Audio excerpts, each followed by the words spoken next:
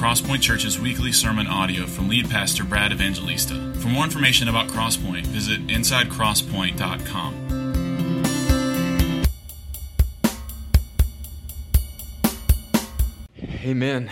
Amen. Good morning. How are you? All right. Let's get to it. 1 Timothy chapter 3 is where we find ourselves this morning as we're working our way through Paul's letter to this young pastor, Timothy, in the New Testament. Timothy is the pastor of a city, Ephesus, which is the recipient of the letter Ephesians later on, earlier in the Bible, as far as chronologically, or as far as the order of the way the books line up in our Bible. And the scene is that Paul has planted a church in the city of Ephesus, which was on the coast of modern-day Turkey. It was a pagan, idolatrous, false God-worshiping city. And Paul, in one of his later missionary journeys in Acts chapter 19, took the gospel, planted the gospel in Ephesus, and it completely disrupted and turned the culture of the city upside down, because that's what the gospel, that's what the good news, that's what the reign and rule of Christ does. It confronts false gods in our culture, and those false gods still exist today. And so there was a great riot, and Paul continued to teach the word, and then, as was his custom, he continued on in his missionary journey, and he left this young man, Timothy, to pastor and to lead and to mold this church in Ephesus. And this letter, 1 Timothy, and then he writes another one, 2 Timothy, are letters that Paul is writing to him about instruction about what the local church should look like.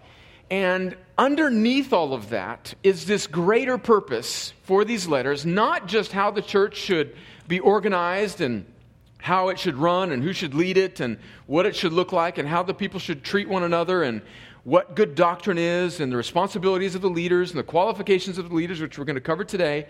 All that's very, very important, obviously, but it is all pointing to a deeper purpose in that Paul is saying to Timothy and to the church, to us today, that the purpose of the local church is to be a picture, a representation of the gospel itself. What Christians believe and hold to is the truth, the good news that God, who's holy, has sent his son Jesus, who is fully God, fully man, to die on the cross, to bear his wrath, to rise again in victory over sin, death, and the grave, so that all who would trust not in themselves but in Christ can be reconciled to their holy God creator. That's the message of the Bible. That's the message of the gospel. It's the most important news in the universe.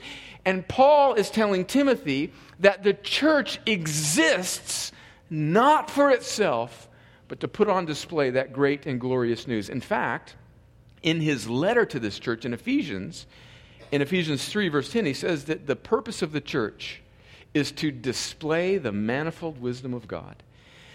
And so we've been working through this letter, and we find ourselves in 1 Timothy 3, where Paul turns his attention to give Timothy instruction on who should lead the church and what their qualifications or characteristics should be. And he is encouraging Timothy to look for men that meet these qualifications and to have them lead the church. And so we're going to talk about leadership in the local church.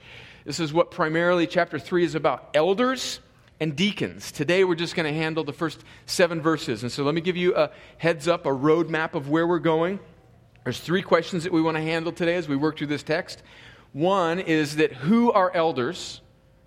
Who are elders? 2, what do elders do? What do elders do? And then 3, what is at stake? What's at stake in us understanding this well? So who are elders? What do they do? And what's at stake? And then we'll work our way back through that. Let me read 1 Timothy 3, and then we'll pray and work back through it. And this is particularly personal for me, because this text is one of the ones in the Bible that I have considered most in my life. That this is really saying that the standards that I and the other pastors, elders at this church should meet and live up to. And in one sense, who is sufficient for these things, right? We will all fail. James 4:2 says we all stumble in many ways. And as I read this passage, I think about even my own life and how there are areas where I am not certainly in an optimal way living up to any of these things. But yet God in His kindness, despite us, works through us. And so this is a personal Sunday for me. Let me read 1 Timothy chapter 3, verses 1 through 7. The saying is trustworthy. If anyone aspires to the office of overseer, he desires a noble task. Therefore, an overseer must be above reproach, the husband of one wife, sober-minded, self-controlled, respectable, hospitable, able to teach, not a drunkard, not violent but gentle, not quarrelsome, not a lover of money. He must manage his own household well, with all dignity, keeping his children submissive. For if someone does not know how to manage his own household, how will he care for God's church? He must not be a recent convert, or he may become puffed up with conceit and fall into the condemnation of the devil. Moreover, he must be well thought of by outsiders, so that he may not fall into disgrace, into a snare of the devil. Well, let's pray, and let's ask the Lord to help us. And as Will prayed for us before, I want to add my prayers to God's grace on our nation, and in particular for the men and women, military men and women in this church, and policemen and firemen in our congregation who serve us so admirably. Thank God for you, you civil servants and military personnel. Let's pray. Father, how grateful we are to you for your word, for the community of faith, the local church, for the bride of Christ. May we be people that cherish your bride, that love your bride, that are not critical or cynical or sarcastic about your bride. You have begun a good work in her, and that's all of us that are trusting in Christ. Who are we to be judgmental over it or dismissive of it? May you develop in this congregation a greater love for the church, for the body of Christ, not just this particular church, but churches all around our city and all around this world. I thank you for other gospel-believing local churches in our city. I thank you for Piney Grove Baptist Church up on River Road and 315, and I pray for your grace to them as they gather this morning. Lord, I thank you for St. Andrew's Presbyterian Church and for your grace to them, and my friend Bill Douglas, who pastors there. I pray that the gospel would be preached clearly today in that beautiful expression of the local church. Lord, as we turn our attention to this text, we think about the chapter before where it says that we are to offer prayers for all kings and all who are in high positions and the people that serve us. We pray for our nation, for our president, for our Congress and Senate, for our governor, for our local officials, and we pray that you would give them wisdom and grace, and that you would protect them, and that you would use their imperfect leadership to be a source of blessing to our society. In particular, we remember the great tragedy that is now 15 years ago in our country, and we thank you for men and women that are part of this congregation or that over the years have come through, that have put themselves in harm's way in places across the world where wicked men are doing horrible things, and yet men and women in our military are willing to lay down their lives for us. We are so grateful for them. Grateful for the people in this room that have deployed numerous times in combat on our behalf. I thank you for policemen and firemen who serve our city, who in the current cultural climate that we live in, oftentimes are carrying out their duties in near impossible environments and situations where tension is high and decisions have to be made in a moment's notice. Lord, give them grace and let them know that they are prayed for and appreciated, and that we are thankful for them. And thank you, Lord, for leadership in the local church. May we understand it better, because the stakes are high. The gospel is at hand. The church exists not for itself, but to lift up the name of Jesus for an onlooking world who needs Christ. So help us think deeply and wisely about these things. And do your will among us, we pray, in Jesus' name. Amen. Amen. Question number 1 as we look at this text is, who are elders? Well, the first thing that I want us to realize is that when the New Testament uses the word elders, it's not speaking about necessarily an older man. It tends to be what we would think of in English. An elder would be like somebody who's older. Somebody's like, okay, somebody say no, I got it, move on. They didn't want me to give any ages, although I'm getting close to that elder chronological age. That is not what is in view here. It's more of a spiritual position of leadership in the church, not necessarily the chronological age of a particular person. And when you see this word elder, I want you to realize that in the New Testament it is synonymous with several other words. So we just read from 1 Timothy 3 where it mentions overseers. And when you see that word overseer in the New Testament in several places, or the word pastor, which is actually used just very infrequently in the New Testament, I think just a few times in Ephesians chapter 4 and maybe one other place. All of those words, elder, pastor, overseer, are synonymous words that are speaking about the same role or office in the local church. So the first thing that we want to see as we look at this list is that elders are mature examples of the Christian life. A very well-known New Testament scholar who's a present-day leader in the church and professor, his name is D.A. Carson. He remarks and has said very notably about this passage of qualifications in 1 Timothy 3 is that it is remarkable in how unremarkable it is.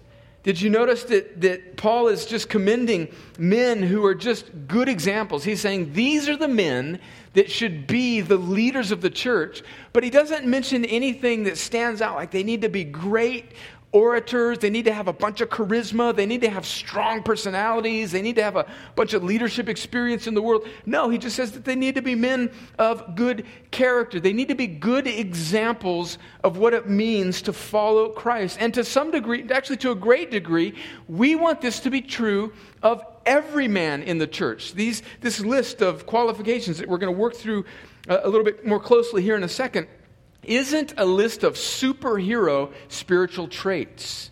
It's just a list of men who seem to be a good example of what it means to follow Jesus. Not perfect examples, not superhuman Christians, but just good examples of what it means to follow Jesus. And so let's just work our way back through this list and look at this very briefly. In verse 1 there, he says that this is a trustworthy saying, that if anyone aspires to the office of overseer, he desires a noble task.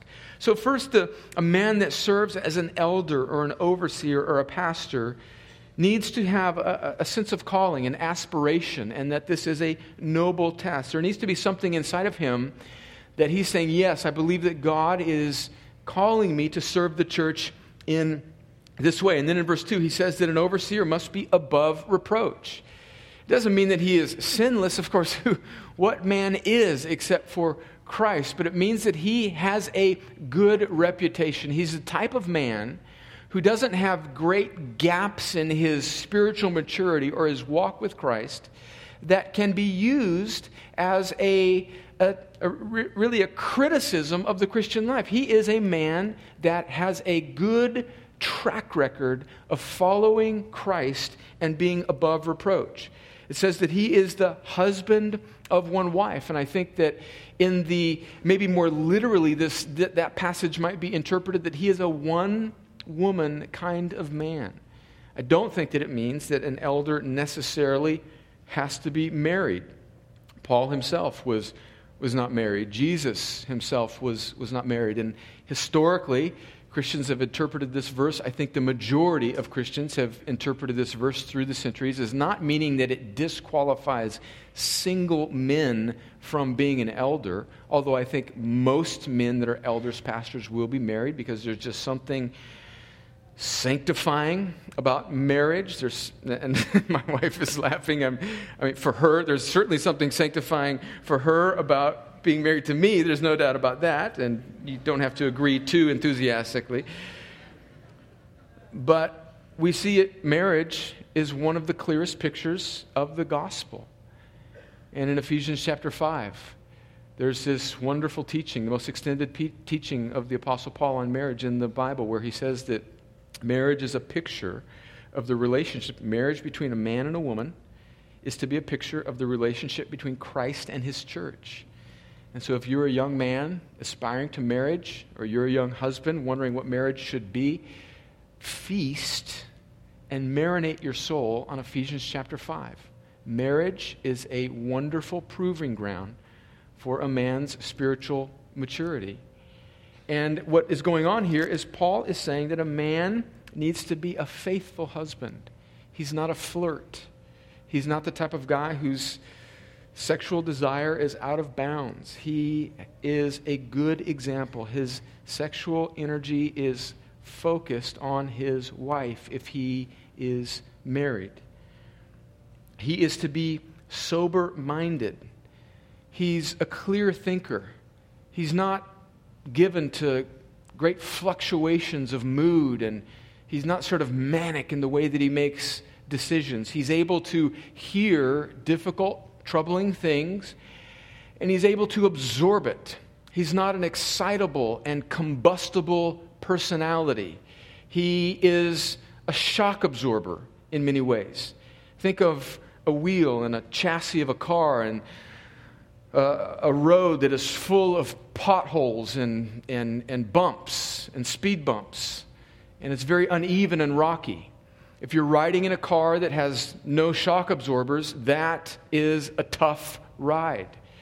But if you're riding in a car that has good shock absorbers, that lessens the shock so that those who are riding in the car have a smoother ride. And the leadership of an elder should function as a kind of shock absorber to the life of the congregation as they endure the storms and the trials and the turbulence of just doing life together. Because when you get a bunch of people together, stuff happens. Thank you, brother. People get on each other's nerves. They sin against one another. Sheep bite and fight. And leaders of the church are privy and hear all of the problems, not only in the individual lives of the sheep, but the problems between the sheep. And they're men who don't fly off the handle. They don't overreact and they don't underreact. They're sober-minded and they're self-controlled. Doesn't that kind of follow? It goes together. They're men that can control their desires and their temper and their expressions, their appetites. They're respectable.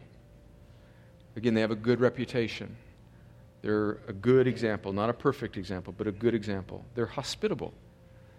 That word hospitable in the original language is an interesting word. We think of it, because we don't really have a word, so this is kind of the closest English word to what's going on there in the Greek. We think of hospitable meaning that it just has a bunch of people over all the time, and certainly that's part of it. But literally this word means, in the original language, means a love of strangers. So he loves people that are not like himself. He's not the guy that only hangs around with people that are kind of in his socio-economic demographic. He has a burden for all types of people. And doesn't this follow? Because just in chapter 2, we talked about how Paul is encouraging the church to be the type of place that prays for all types of people because Jesus died for all types of people. And the leaders of the church need to have an eye towards all types of people. All types of ethnicities, all types of socioeconomic backgrounds, all types of people groups, and they need to love all types of people. He needs to be able to teach. More on this in a moment. This is one area that may distinguish, I think does distinguish an elder from things that we want to see in every man in the church. He's able to rightly handle God's word. He's not a drunkard. And I don't think this just applies specifically to alcohol, although clearly it applies to that. He's not a man who is given to drunkenness.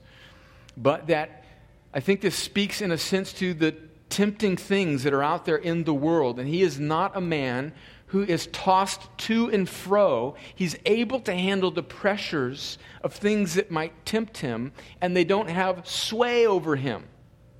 So a man that is not a drunkard isn't just a man who appropriately is able to resist being drunk on alcohol or drugs or something like that, but he's a man who's able to not, he doesn't give his life away to, some hobby or video games, or he doesn't neglect his life because he's addicted to pleasure and recreation or hunting or college football or whatever. And do you see how none of those things in and of themselves are evil, but a man can be given over to being addicted to these things. And he needs to be the type of man who has control of his appetites. He's not violent but gentle. Again, he's not given to great fluctuation. He's not quarrelsome. He's not looking for a fight. He's not the man who always needs to be proven right. He's not dying on secondary hills. He understands what the main thing is, and he doesn't make a big fuss out of things that aren't necessarily essential. Certainly he has opinions and he has convictions, but he's approachable. He's not grumpy, right? He's not Dennis. He's not, what's the guy? Dennis the Menace, the neighbor, Mr. Wilson, right? Get off my lawn, kids, right? That's not him. He's gentle. He's not a lover of money. He's not in ministry for financial profit and gain. He doesn't fleece the sheep. He doesn't try and use his platform of ministry for his own personal gain. And we just see horrible examples of that in notable national ministries and prosperity gospel preachers who are not preachers at all. They're false teachers. And he must manage his own household well, with all dignity, keeping his children submissive. Because, Paul says, if he doesn't know how to manage his own household, how will he care for God's church? And so his home, his children, his marriage, his life, again, not perfect. And this is where it gets very personal, because I look at my own life, and I see certainly inconsistencies in areas where I fail often. But in a general way, he is not a different man behind closed doors than he is in public. And he is leading his family in a way that it's not inconsistent. It commends his ability to lead the church. And he is a good representation of what it means to be a husband and a father.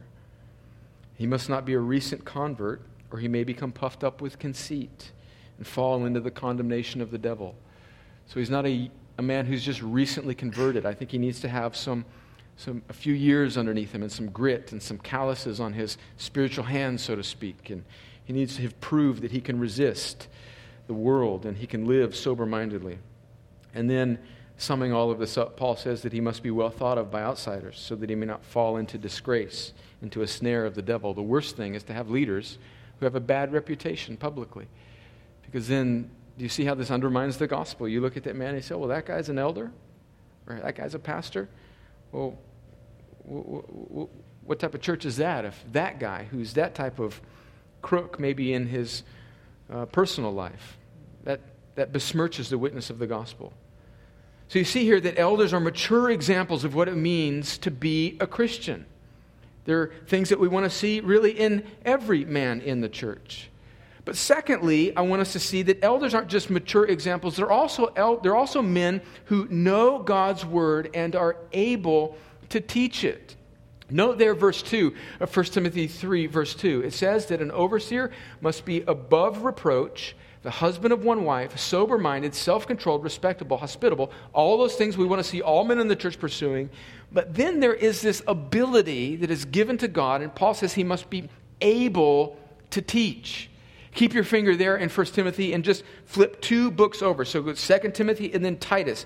Titus chapter 1, where Paul is writing to another young pastor, and he is giving him a list that sounds very similar to what he's just given to 1 Timothy. And Titus, much like Timothy, is a young pastor that Paul has left to pastor and shepherd and to build the church and to appoint elders. And this is what he says in Titus chapter 1, verse 5.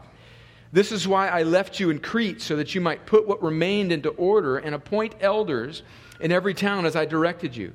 If anyone is above reproach, this is going to sound very familiar, the husband of one wife, and his children are believers and not open to the charge of debauchery or insubordination. For an overseer, as God's steward, must be above reproach. He must not be arrogant or quick-tempered or a drunkard or violent or greedy for gain, but hospitable, a lover of good, self-controlled, upright, holy, and disciplined. Again, doesn't that sound very familiar?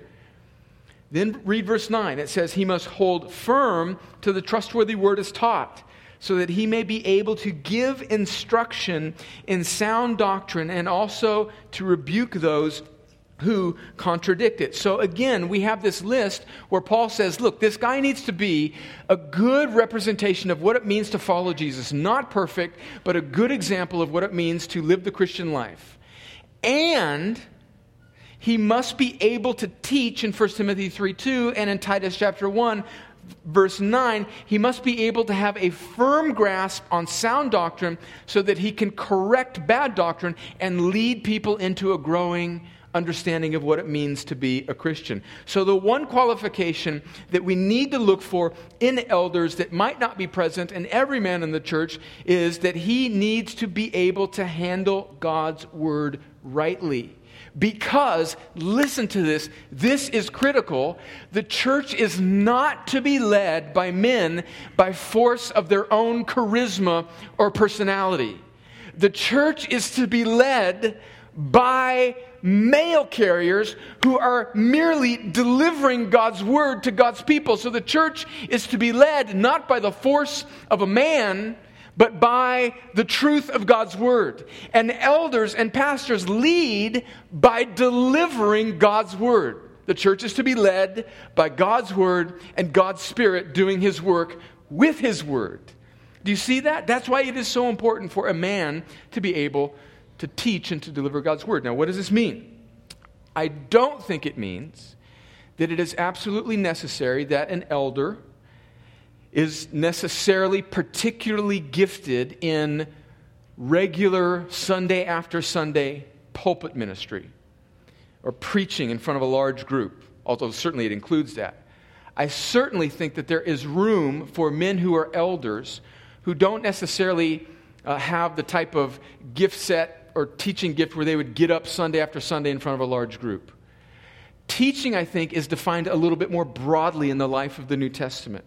It's a man who understands good doctrine, and he is able to disciple and lead other believers in a good understanding of that truth. And he's able to recognize error, guard the church from it, and keep people along with the other elders going along the path of good doctrine. So in the context of our church life, it might be it's a man who is able to meet and disciple one-on-one a younger Christian, or he's able to meet and share the gospel with in an effective and fruitful way with an unbeliever. Or maybe he's leading a community group and he can facilitate discussion between Christians as they grow in their understanding of the Word. I think all of these are expressions of a man's ability to teach. So I want us to guard ourselves from thinking that this means that a man necessarily has to be a Sunday after Sunday preacher or have that type of gift. Now, if all of the people that were gifted in that particular expression of teaching in the church, had laryngitis that Sunday, then I think that the elder, even if it's not his sweet spot, needs to be able to get up and to share from God's word in a way that would profit God's people. But see the point here that elders lead the church by their understanding of the truth. I don't think this means that a man needs a seminary degree. I think it means that he's got good instincts for understanding what is true and right. And he, along with the other elders, can lead the church in a right understanding of the truth. And then finally, elders are men, which means that they are not women. We just looked at last week about how Paul established, and I think this is following along from his teaching in chapter 2, he says in verse 11, he says, I do not permit a woman to have authority. Let me just read it. He says in verse 11 of 1 Timothy 2, let a woman learn quietly with all submissiveness. I do not permit a woman to teach or to exercise authority over a man. Rather, she is to remain quiet, for Adam was formed first, then Eve. And so what is really, and we're going to look at this in a moment, what are the primary duties of elders? It is to lead and teach. to exercise spiritual oversight and godly authority in the church, and to teach. And those are the very things, that's what it means to be an elder. And those are the very things that Paul says women should not do. And the reason Paul says women should not do them, and I want to hit this again, is not because women are less than or not as good of leaders or can't understand the Bible or aren't as good of a teachers, but he says because God, before the fall, has a complementary design for men and women. Adam was formed first and then Eve. And so God has an order. Men are to be the humble, Christ-like servant leaders, and women are to submit to the righteous, Christ-like leadership of men in their homes as their husband or fathers, and in the life of the church, the elders who lead and teach and serve and give oversight to the congregation. So elders are men. And then finally, elders are more than one. I don't have this up there, but notice that elders are men. It's not elders is the man. Elders are men. Every time the word elder or pastor or overseer is mentioned in the New Testament, it's mentioned in the plural. So we need more than one man leading the church. And the way it works out here at Crosspoint is that we have multiple elders. We are led as a church by a plurality of elders. So although I am the lead elder or the lead pastor, I am not sort of like a little mini Protestant version of the Pope. I don't have singular authority over Crosspoint. Although I have great influence, clearly. I mean, the Lord planted this church, but I am the planting pastor of the church, and the guys certainly follow me very humbly. But if I come up with some whack idea, the other elders can say, no, we're not doing that. And then I have to sit there and shut my mouth, right? And that's good. It protects the church from one man, from him having a crazy idea about what should happen. So a few other thoughts about this before we move on to what elders do. What elders do is that, remember, this is not superheroes. These are ordinary men who are good, not perfect examples of the Christian life. Notice, and this is where many churches in our culture go awry when they choose their leaders, that these men are not necessarily business leaders or men who are successful in some sort of position in the secular world in leadership roles. Paul does not say, look, you guys have a building project coming up, so choose a man who's, he's the president of the Chamber of Commerce, and get a guy who owns a construction company, and then get this guy and this guy because he's good at this. He says, choose men who are good examples of what it means to follow Jesus and have a good understanding of God's word. And they're wise. And they will then draw upon the wisdom of those in the congregation. But leadership in the church is not based necessarily on their secular position, but on their ability to be good examples of what it means to follow Jesus and handle God's word. And the way it works out at Crosspoint is we think it is important to have the majority of the elders at our church to be men who are not employed by the church. So there are 2 pastors on staff, myself and Will Hawk, who are elders of the church. We have some younger pastors who are on their way, Lord willing, to becoming elders. But then we have 3 men who are not employed by the church, who are men who have secular jobs, who do not work as full-time pastors, that are lay elders. And we think that it is good for the culture of the church to have the majority of the elders be men who are not employed by the church. We think this decentralizes the sort of us versus them, or the possible sort of weirdness that can happen when people think that all you that work at the church are making all the decisions. We think that it's good to push that out and to make the majority of the elders not be men who are employed by the church. So those are what elders are. They're mature examples of the Christian life who know God's word and are able to teach it, and they are a plurality of men. What do the elders do from this text that we see? Well, we see that elders preach, teach, and pray. That's the primary thing that elders are called to do: preach, teach, and pray. Let me read to you from Acts chapter 6, and we see this progression in the life of the early church, and we see this emphasis on the priority of pastoral ministry in the life of the church. So the setting in Acts chapter 6 is that the early apostles, now remember, this is apostles, capital A. These are 12, 13, later on 14 men who are especially commissioned by God, commissioned by Jesus, to be the men who establish the New Testament church and write the New Testament. They are a one-time, particular group of men who are commissioned by God. They're dead. There are no more apostles alive.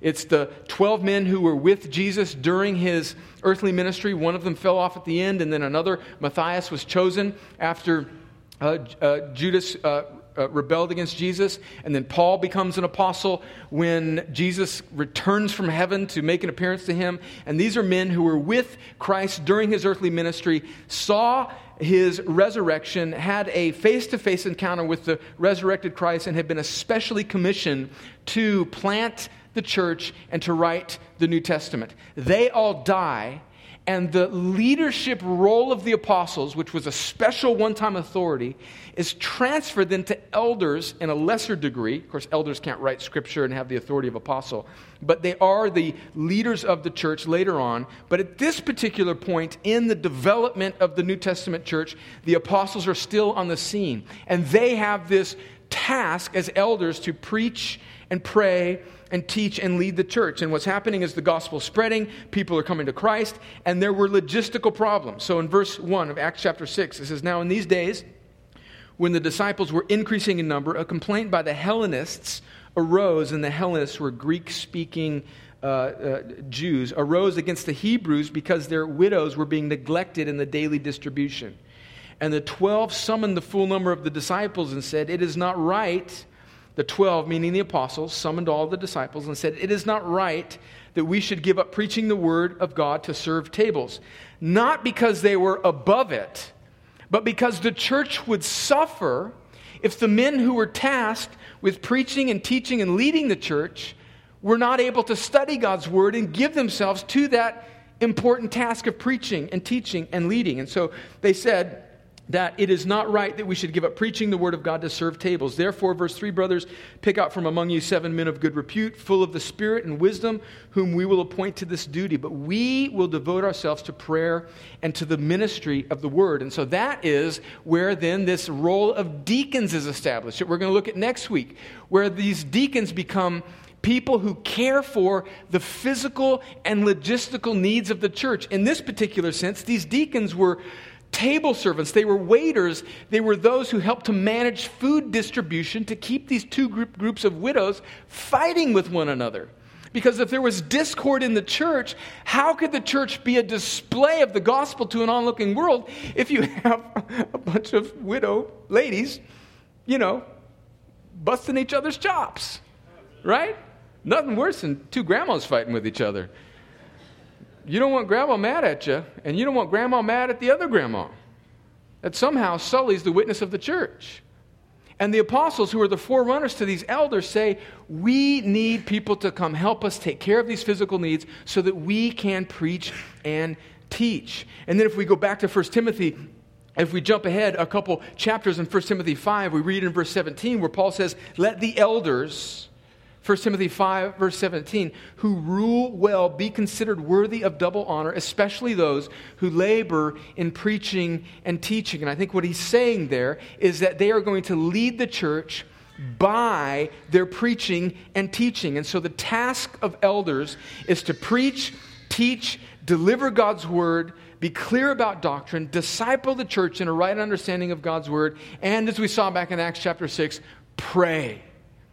One of the things that we do every time we gather as pastors and elders is we work through the directory of members at Crosspoint, where we take your little picture, and if you're a member of Crosspoint, you're in this little directory, little black and white photo about the size of a postage stamp. Don't worry, we're not looking at any blemish on your face or anything like that, and we're looking at your face, and we're working through a couple pages, and we are praying for you on a weekly basis. And tomorrow night, all of the elders, the lay elders, all of us are going to gather together, and we're going to pray for a large number of people in the church. And the next time we get together, we're going to pick up where we left off, and we're going to pray, and we're going to consider your lives, and we're going to care for you, and we're going to say, have you seen that person? How are they doing? Let's pray for them. Do you know of anything in their life that needs to be prayed for? And we're going to pray, because the task of elders is to preach and teach and pray and care for the sheep spiritually. And then the second thing that elders do, and of course this follows from this, is that elders shepherd. They care for the sheep. Go to 1 Peter chapter 5, where there is this beautiful text about the role of elders. This is now Peter, another apostle, writing his letter, 1 Peter, and he says in 1 Peter 5, verse 1, "So I exhort the elders among you as a fellow elder and a witness of the sufferings of Christ, as well as partakers in the glory that is going to be revealed. Shepherd the flock of God that is among you, exercising oversight, not under compulsion, but willingly, as God would have you, not for shameful gain, but eagerly, not domineering over those in your charge, but being examples to the flock. And when the chief shepherd appears, you will receive the unfading crown of glory." So we see there that elders are to shepherd. Verse 2, they're to shepherd the flock. They're to care for, counsel. All of us find ourselves in situations where we need spiritual care and counsel and encouragement. There are always wounded sheep among us, or there are always sheep that have perplexing situations. And part of the elder's role is to facilitate pastoral care in the lives of the sheep. Now, what does this mean practically for a church like Crosspoint?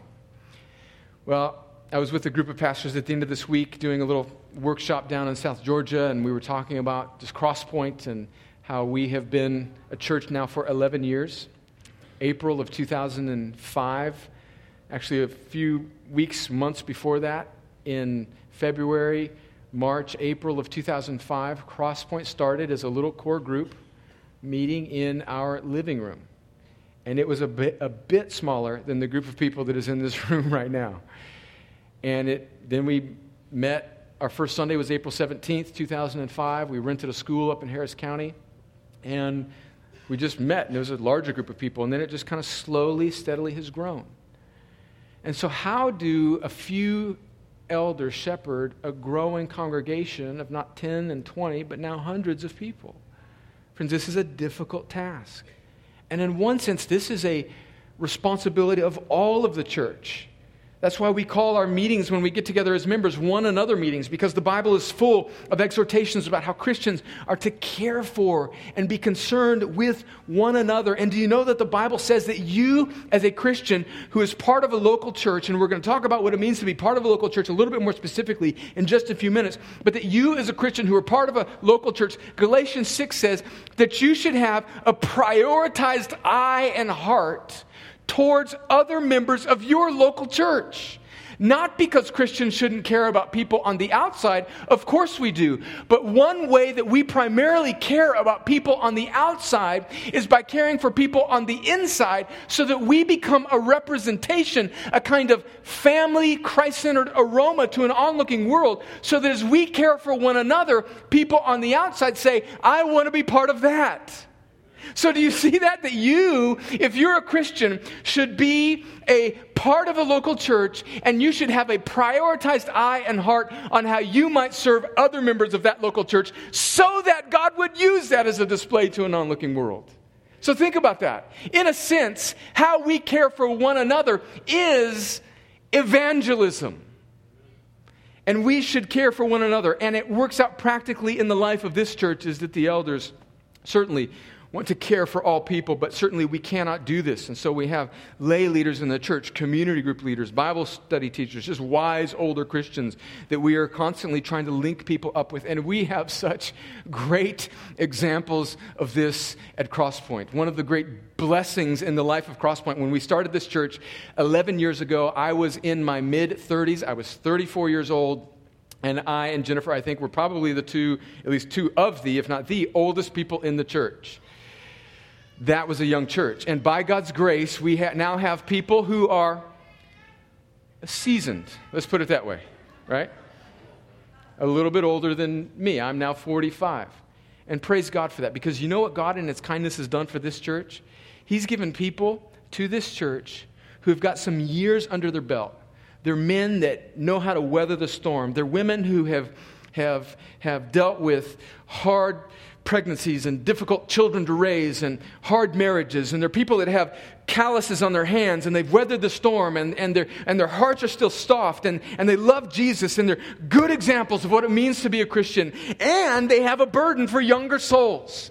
And this church is full of men and women who are eager to care for and take under their wing younger Christians. And that is a great blessing and a great delight. And that together, not just the elders, but the whole church together cares for one another. And it is the elders' responsibility to empower and to release and to let other people care for one another, because we have this strange little culture in the South where that, and we just want to reject this at Crosspoint, where it's like the prayers don't count, or the phone call doesn't count, or the hospital visit doesn't count unless it's from the senior pastor, right? I served on staff at a church where it was like that, and it was just like this. Everything else was kind of the JV, and everybody gained their, whether or not they were truly loved in the church, as to whether or not the pastor called on them. Let me just tell you, I love you all, but if I and the other pastors, if I spent all of my time attending to every little need that might in those cultures require the attention of the senior pastor in a church this size, I would be slobbering in the fetal position in the corner, like non-responsive. And my preaching would suffer, the teaching would begin to tail off. Some of you might say, it already has, Brad. What are you talking about? And the most important thing that the church should be built on will suffer. And then the church becomes ingrown as a bunch of people who just want their needs met by one or two or three professional vocational Christians, and it turns that church in on itself, and that church ceases to be a witness for the gospel to an onlooking world. Friends, don't we all have examples of that, don't we? And we want to fight against that. We want to fight against that. Elders shepherd the church, not as all-star individuals who are aware of every problem in the church, but by empowering and releasing and connecting members in the church to one another so that they can shepherd one another just as faithfully. Elders set a good example. We've talked about that already. In addition to shepherding, there's just a good example of what it means to follow Jesus. Let's breeze through that one since we've talked about it a lot. Then fourthly, what do elders do? Elders exercise oversight. They protect the church. This oversight, this leadership means that at times they have to make decisions that will be unpopular. They have to, as a united plurality of men, think about where the church should go, decisions that the church should make, and they protect the church spiritually. Part of that is just practically worked out. For example, we have this resource room with, I don't know, what is it, Will, 100 and something books in there, 140 books I think we counted up the other day, that and there's many more books, Lord willing, in the future of the church that will be in that. But do you know that there are a lot of books that are not in that resource room? Because there are a lot of books out there that we think teach destructive and wrong things. And part of our responsibility as a church is to try and guard your hearts, guard the doctrinal, guard the teaching door of this church so that what you are exposed to is good and right. And it means us being aware of things that may be very popular, that may fly off the shelves at Lifeway, but are not good. And sometimes part of the burden of leadership is telling a person that what they want to study or what they want to read in their community group, although we understand why they may be attracted to it, is not as good as this other resource.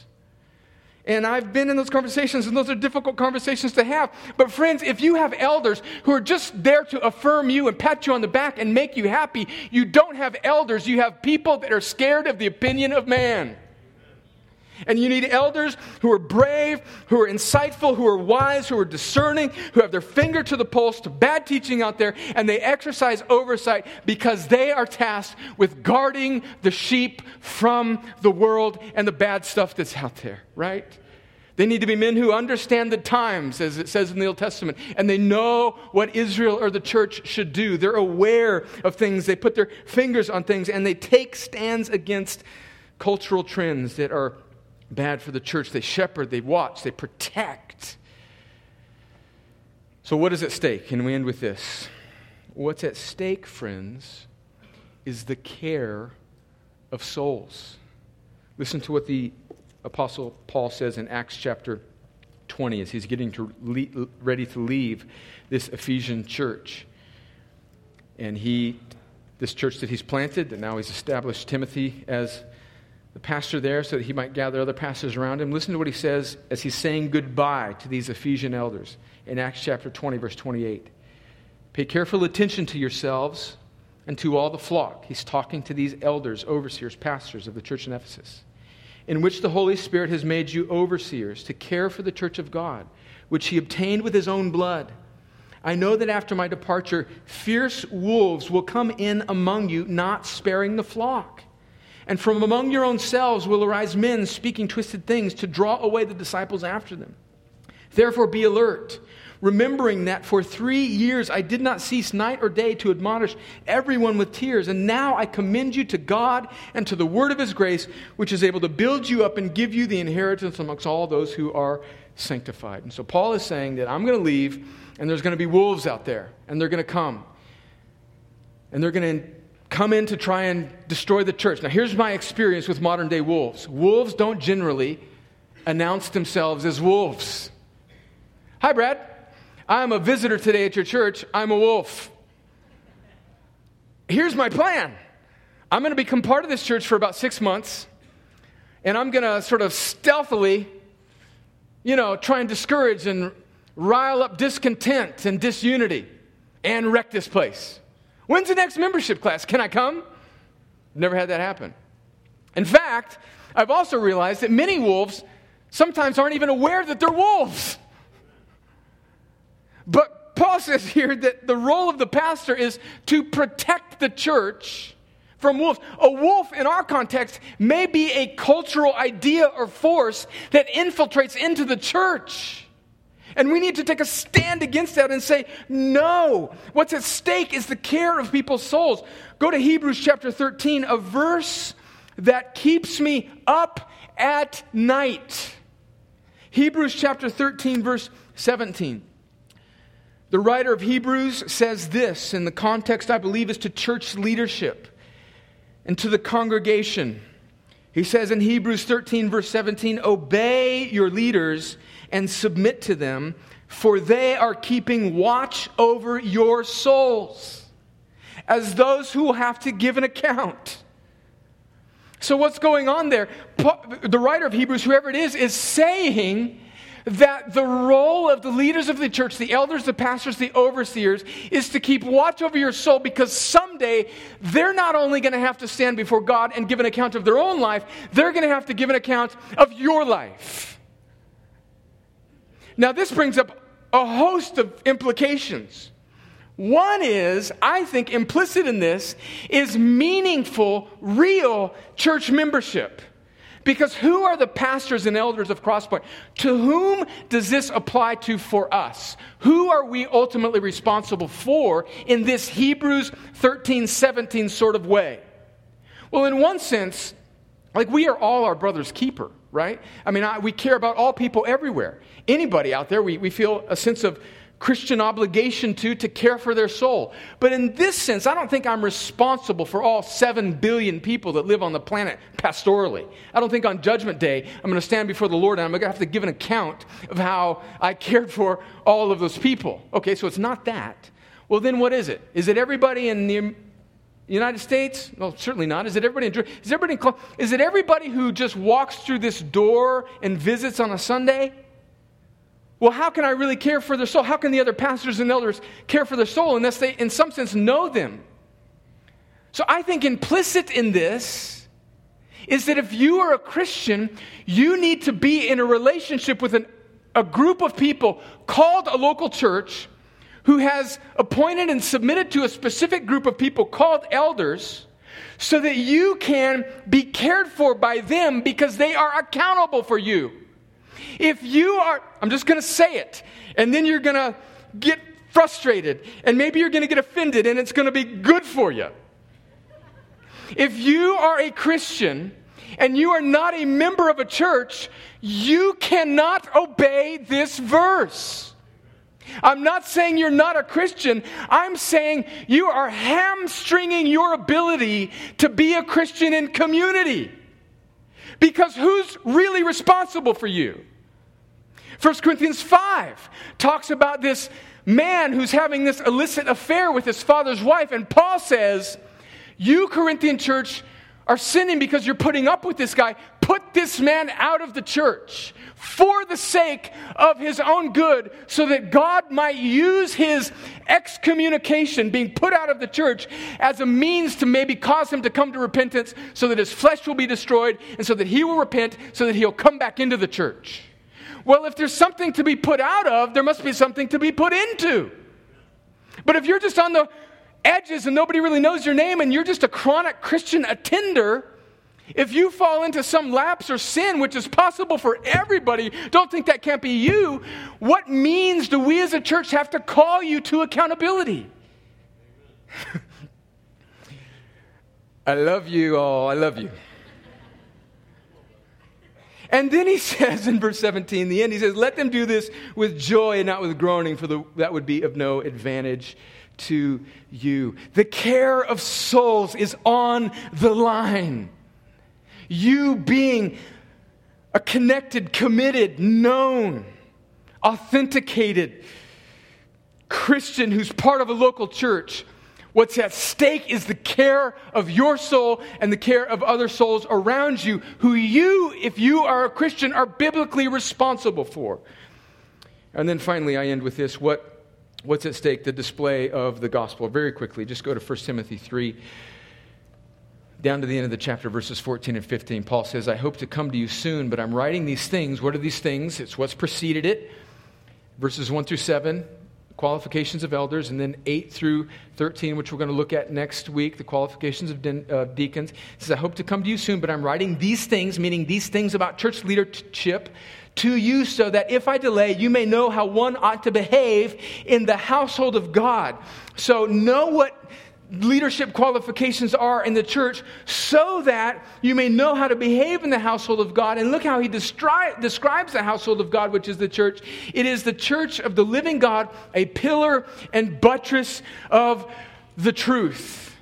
And so the church is merely a pillar, a post, a buttress that holds something up. And what does that hold up? It holds up the truth. And what is the truth? The truth is the gospel. The reason we exist, the reason we gather, is not merely for ourselves, but because we want to put on display the good news of the gospel that we have read about, that we've sung about, that we've prayed about. And this is the gospel. The gospel is that we by nature are all sinners, and God is holy. God has created us, and He is holy and good and righteous, and He has planned for this fall. In fact, He created this world with the purpose of allowing it to fall so that He might bring glory to Himself by saving a great number of people from their sin, by sending Jesus, His Son, the perfect God-man, to come and live where we have all disobeyed. Jesus completely obeys and lives this perfect life where we all stumble in many ways.